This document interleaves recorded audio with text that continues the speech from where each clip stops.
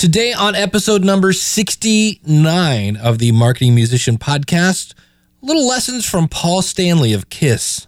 It might seem like a lot to make it happen today, but give it all you got, and you just might find your way.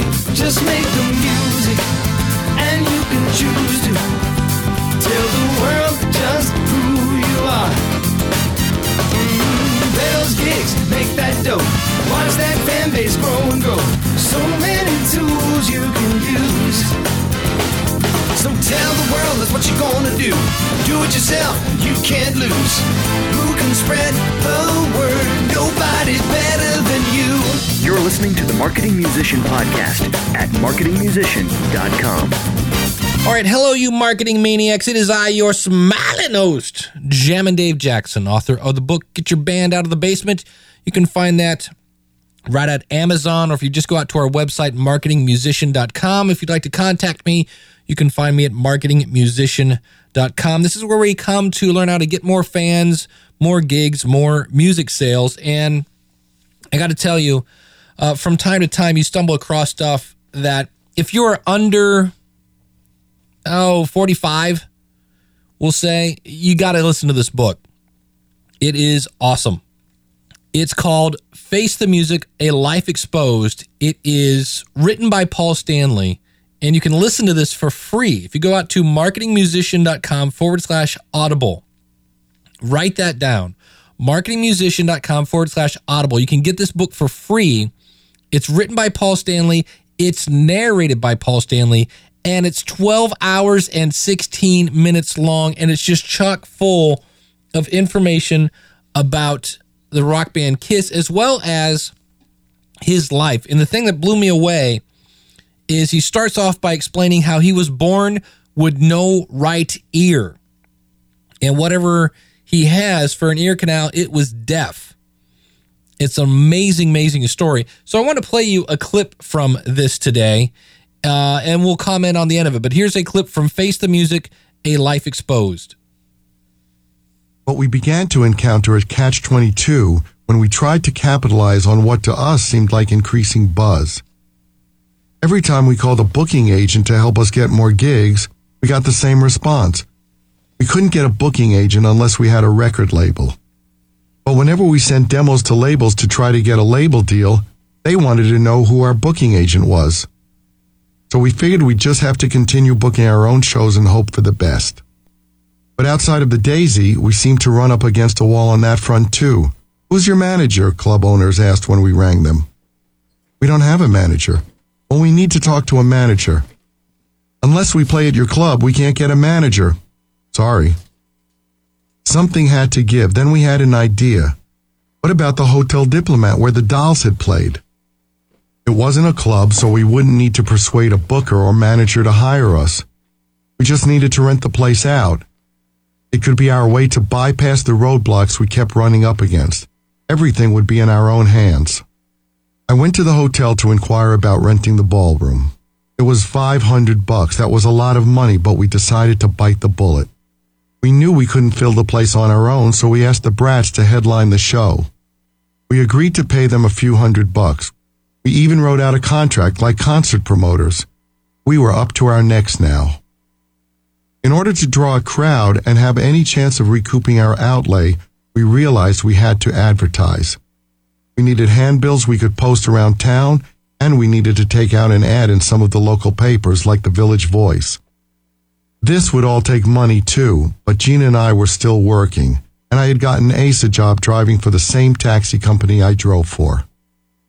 We also wanted a band logo to make the ads and posters look good. Ace had jotted down a logo for the flyer for our Bleecker Street loft shows. He was a pretty decent artist. I took his sketch and used it as the basis for a series of KISS logos I designed, ultimately arriving at the one that has adorned all things KISS for the past 40 years. I vividly remember sitting on my parents' sofa while they were out of town and drawing up the final version on thick white stock using a straight edge and a drafting pen. The SS in the logo actually consists of one S that is thicker than the other with different proportions, and they aren't exactly parallel because I just eyeballed it. Ace's concept was closer to the Nazi SS.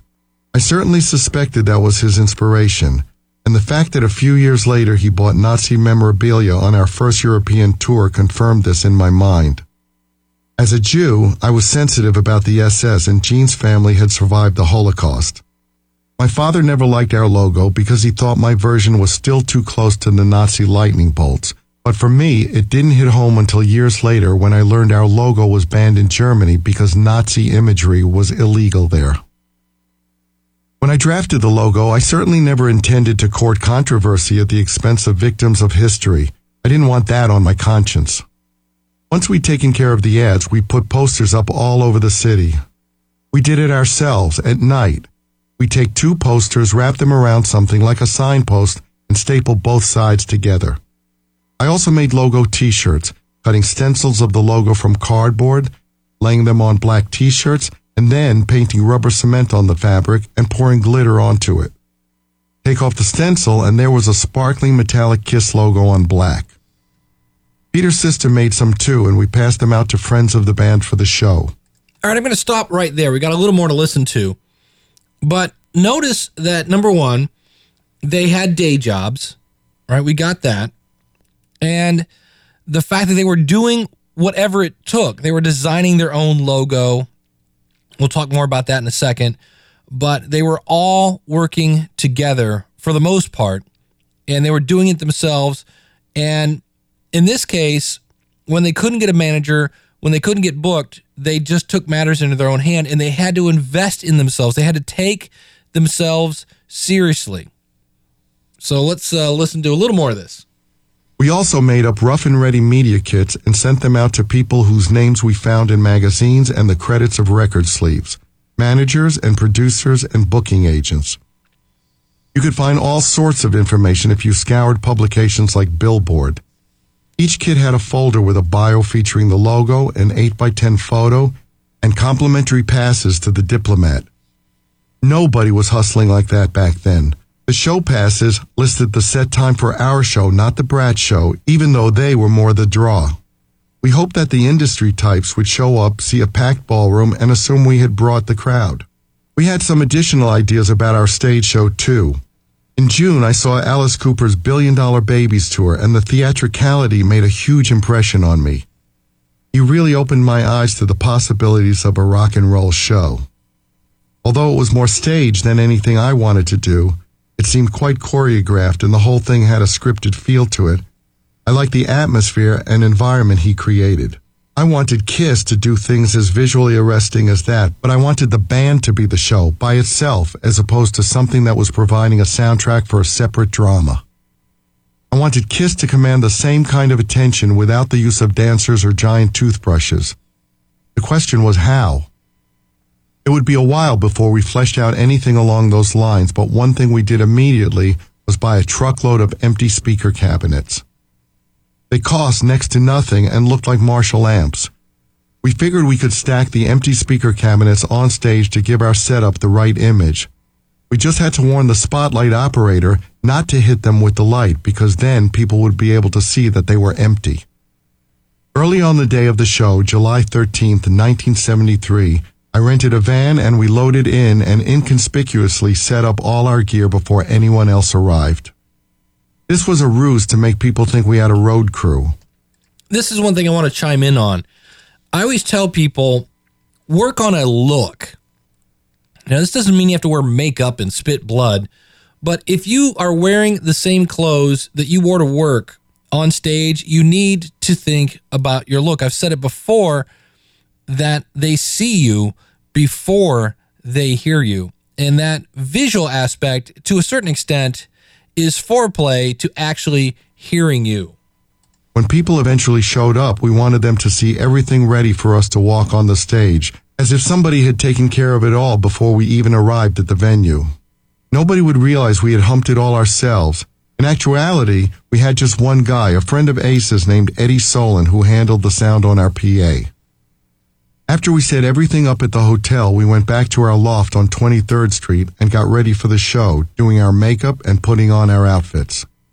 Peter was up to his usual shenanigans, threatening to quit the band just as we thought we were on the verge of taking a step forward. In order to make him feel better, Gina and I arranged a special treat. When we all went downstairs to go to the hotel, a limo was waiting at the curb. It made all of us, not just Peter, feel special to show up in that car. I can't imagine a limo had ever pulled up in front of that place. The ballroom was nearly full. We realized immediately that we must have covered our expenses. There were probably 400 people there, and at $3 a ticket, we would be in the black. We stomped through the audience in full regalia and took the stage. At least one A&R exec showed up for the show as we had hoped. His name was Rich Chatoyan, and he worked for Windfall Records, which was the home of the band Mountain, who'd had a massive hit with Mississippi Queen a few years before. Listen, he said, you guys are great, but honestly, I don't know what to do with you. It didn't seem like a big mystery to me. If you thought we were good live, just put out a record. I didn't think people needed to think about packaging us or marketing us. Just put it out. Of course, it wasn't the last time somebody was taken aback by our makeup. But by this time, we had confidence, conviction even, in what we were doing. And since we hadn't lost money on the show, we also knew we could do this again and get more people to check us out. Maybe somebody would figure us out. This is who we are, we told the guy. We are KISS. And that's a good place to stop it. Again, you can find this at marketingmusician.com/audible, AUDIBLE. How this works is you get the book for free, and then you have 30 days to cancel your subscription. If you stay with your subscription, I think it's $14 a month, and there are tons of great books out there, but just go out, type in Paul Stanley. If you decide I don't want a subscription, just cancel it anytime within the first 30 days, and you get to keep the book for free. So let's look about a couple things they talked about. Number one, they had a problem with their logo. They actually couldn't get into Germany for a while because of their logo. And I have a friend of mine that does a podcast about the Cincinnati Bengals, and it was called Who Day Weekly. And it turns out that somehow the phrase Who Day is trademarked. It's a Cincinnati Bagel thing. And the NFL sent him a cease and desist letter, and he had to change the name of his podcast.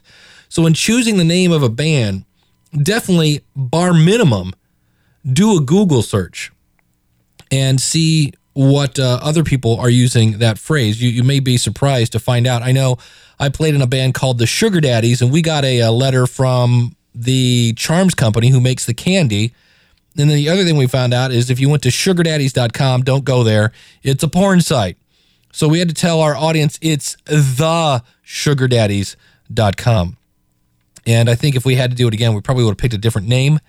And we also saw there where they went to great lengths to make sure they looked okay. And later you'll find out how they talked about it. Everybody was walking around drumming up business. You'll also see, and over again, that Ace is lazy. Ace Frehley, the lead guitarist of KISS, was lazy and probably still is. And Peter Criss, you'll see there, was threatening to quit the band. He did this on a regular basis. Now, for the record, the other thing that was interesting is I don't think the band, in case you're not familiar with KISS, it's Gene Simmons, who's probably now just as famous for being on TV as he is the bass player of KISS. Paul Stanley, Ace Frehley was the original guy, lead guitar player, and Peter Criss. And Ace Frehley and Peter Criss have it goes through the book. Number one, Ace Frehley is an okay guitarist. Peter Criss has never been a great drummer. In fact, they actually originally cut the rather long, boring drum solo on Kiss Alive 1, and he, of course, yes, you guessed it, threatened to quit the band if they didn't put it back. And I'm just here to tell you, if you have someone in your life who is constantly drawing a line in the sand, constantly giving you ultimatums, if it's, hey, if you don't put a ring on it, I'm leaving. If you don't do this, I'm leaving. You know what? Let them leave. Let them leave. Don't let the door hit you in the butt, because they obviously don't share the vision of what you're doing.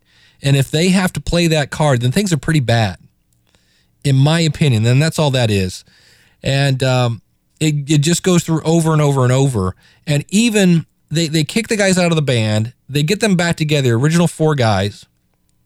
And you would think that the guys that got kicked out would have learned their lesson, and they don't. They go back to being prima donnas and, for lack of a better phrase, drunk. And he points out that, and this is the part that was interesting, it doesn't sound like Paul Stanley is a huge fan of Gene Simmons. I mean, they are partners. They have business partners. But he explains how Gene Simmons is not a marketing genius. He goes, the only marketing genius that Gene has displayed is the fact that he's got the world to believe that he's a marketing genius, and that all that Kiss paraphernalia, that actually most of those companies come to them and they just sign off on it. It's not like Gene is sitting there going, maybe if we do a Kiss coffin, things of that nature. So it's an interesting read. He does throw everybody under the bus, including himself. And like I say, there are lots of stories there about the ups and the downs. It goes through the downs of Kiss when they kind of lost their way there and they were listening to people, and the fact that, again, drugs are bad. Their manager, Bill Aucoin, had a really bad drug problem. At one point was stealing their equipment and selling it. So there's lots of lessons to be learned here, and a lot of lessons about how to be happy. Because at one point in the book, he explains how he was a millionaire. He had tons of just vintage guitars, vintage cars, and still was not happy. Now, later, he's married with, I think, 5 kids, and he's ecstatic because he kind of found that there are more things in life than what money can bring you. And like I said, if you want to check out the book, go out to marketingmusician.com/audible. In the search box, just type in Paul Stanley. The book is called Face the Music, A Life Exposed. And I got to tell you, I was a Kiss fan. I was not a huge, gigantic Kiss person, but I had, from like Kiss Alive through Kiss Alive 2, and then the 80s, Hot in the Shade, things like that. That's when I lost faith in them. I loved Creatures of the Night and Lick It Up. And they also explain how Vinnie Vincent, another guy, not a team player. And so as much as Gene and Paul disagree on some things, he mentions that as long as you can love the band more than you hate the other person, you're in okay. And as long as that, the reason he likes Gene Simmons, the reason they make good business partners is they have the same goal for the band. And there was a time when Paul Stanley kind of had to say to him, not so much an ultimatum, I'm leaving, but like, look, if I'm going to do more work in the band, I got to get paid, because Gene Simmons had gone off to be to make bad movies and be an actor. And so now it sounds like they're more on the same page. They've got new players in there and things are going well. So, but I thought that was interesting. I love the fact that they bought speakers to make it look like they were a bigger band than they were. They went through all sorts of tremendous things to that image. And he mentions at the end of the book that he knows eventually he will be replaced in Kiss because anybody can put on the makeup and play that part. Now, not everybody can sing like him, and there is only one Paul Stanley, there's only one Gene Simmons, but in theory, Kiss could go on forever. Much like ZZ Top and things of that nature. If you think about it, all these guys have one look, and all you got to do is grow a beard or glue one to your face and put on some sunglasses and a hat, and you could look just like ZZ Top. So it's an interesting read. Some great rock lessons learned there. And again, check it out, marketingmusician.com/audible. I'll have more about this out at our website, which is marketingmusician.com/69. You could also pick up my book. It's not an audio book. Well, actually, I do have an audio book of my book out at marketingmusician.com, but I also have the Kindle version as well. So let me remind you that for those who have money, there is therapy, and for the rest of us, there is music. Stay cool, everybody. Hallelujah. God bless. Take care. Whoa! Whoa!